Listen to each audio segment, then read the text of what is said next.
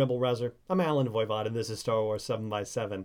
We're at episode number 1628, and today we're going to talk about Snap Wexley. Well, I've been a little hard on Snap Wexley over the years.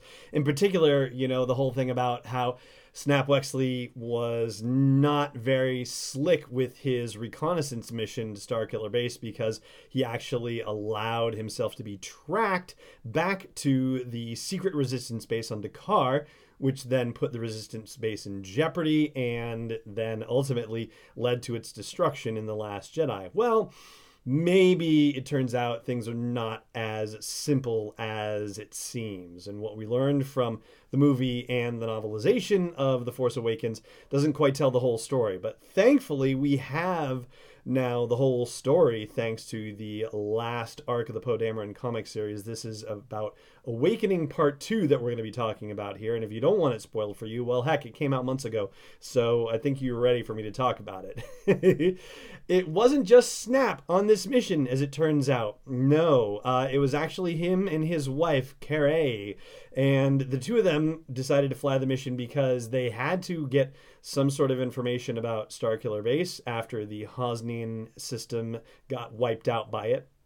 And the only way they could figure out how to do that without being detected was dreamed up by Jess Pava, but Jess was saying, okay, I can't do this by myself. And because the two of them recently got married, Snap and Cara, they decided, nah, Jess, you stay home. We're going to go because we want to spend as much time together as we possibly can before everything goes crazy. And so here's how the reconnaissance mission actually worked. There was a little pod, and this pod was an unpowered pod. It was basically a glorified glider, and it had a sensor package attached to it, and it had room enough for one body in it. So Snap Wexley was actually in the pod, and Cara had it attached to the bottom of her X-Wing and dropped it on a trajectory where the pod could skim the surface of the atmosphere of Starkiller Base and gather as much as possible in terms of sensor readings and hopefully try to bounce up off the atmosphere and be rescued by the X-Wing and be brought back to D'Qar with information about the base. Well, as usual, things do not go entirely as planned. Unfortunately, the pod gets damaged in the operation, and the docking situation is burned off, and the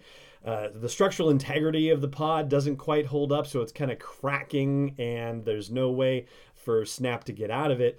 And there's a moment where he's like, just get out of here, leave me behind. I'm going to send you the data burst about this, the Starkiller Base package, and, take it and run and leave me behind. And she's like, I didn't just marry you to become a widow so fast. And if you ever try to send that sensor thing to me without me rescuing you, then I'm going to divorce you. So he's like, okay, all right, I'll roll with it. And she manages to get him out of there without them being attacked by TIE fighters or any other ships. But he's certain that they must have seen him, even if they didn't pick him up on sensors. Just the fact that he was burning through the atmosphere for a time, that he might have appeared like some sort of meteorite or comet flying around Starkiller Base. And it's not like it's Hoth, where they were having trouble detecting incoming ship activity because of all the meteorite activity in the system. Maybe it's an entirely different scenario where, they didn't have meteorites dropping down or comets coming through on a regular basis. And so there's where the visual identification could have happened, even if they didn't pick them up on sensors. And, as far as, how they were able to track them back, well, that I think ties into what we learned in The Last Jedi about them having computers that can actually track ships through hyperspace. The whole just giant quantum computer data crunching situation that they use to be able to determine the most likely location and heading for the resistance ships heading away from D'Qar in The Last Jedi. Probably use something very similar for tracking where Snap and Cara went after they did their reconnaissance mission in The Force Awakens. And that's pretty much what you need to know about the reconnaissance mission to Starkiller Base and how they probably tracked the Resistance back to D'Qar. And there are a couple other funny little things from this particular part of the Awakening story arc to share with you.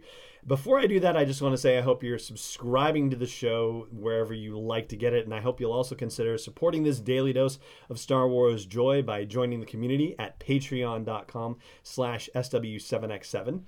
And here's the last little tidbits. First of all, when Poe and Rey are talking and he finds out that, oh, they've both been captured by Kylo Ren at some point and had their minds probed, he's like, all right, we're torture buddies. And I thought that was a great phrase, torture buddies. And she's kind of like, yeah, I guess so. So I thought that was fun. And there's a bit where Poe is talking about how during the raid on Maz Kanata's castle, just how in flow he felt while he was flying around and fighting and shooting down TIE fighters and stuff. And there's reference to, you know, whether he has the Force or not, Rey is asking. He's like, no, but there was this tree where I grew up and it's kind of hard to explain. And that's a reference to the Shattered Empire storyline when Luke and his mother, Shara Bey, went to some secret Empire facility and stole those two Force-sensitive trees, and one of them went with Luke heaven knows where, and the other one got planted on Yavin 4 where Poe grew up. So it was kind of a cool little reference to that whole thing. And then Finn listening to this conversation is like, is that how the Force works? You know, I'm having conflicting information about that. And Leia's like, you know, of course you have the Force, Poe. Everybody has. It's, you know, it's the song within all of us or something to that effect. And Finn is like, I am never going to understand how the Force works, which was, you know, great building on the whole Force Awakens, you know, is that how the Force works thing, I thought. So, all right, that is officially going to do it for the show today. Thank you so much for joining me, as always. And, of course, may the Force be with you, wherever in the world you may be. This podcast is not endorsed or sponsored yet by Lucasfilm Limited, Disney, or 20th Century Fox, and is intended for entertainment and information purposes only. Star Wars, the Star Wars logo, all names and pictures of Star Wars characters, vehicles, and any other Star Wars-related items are registered trademarks and/or copyrights of Lucasfilm Limited or their respective trademark and copyright holders. May the Force be with them. All original content is copyright 2018 Star Wars 7x7. We hope you love it!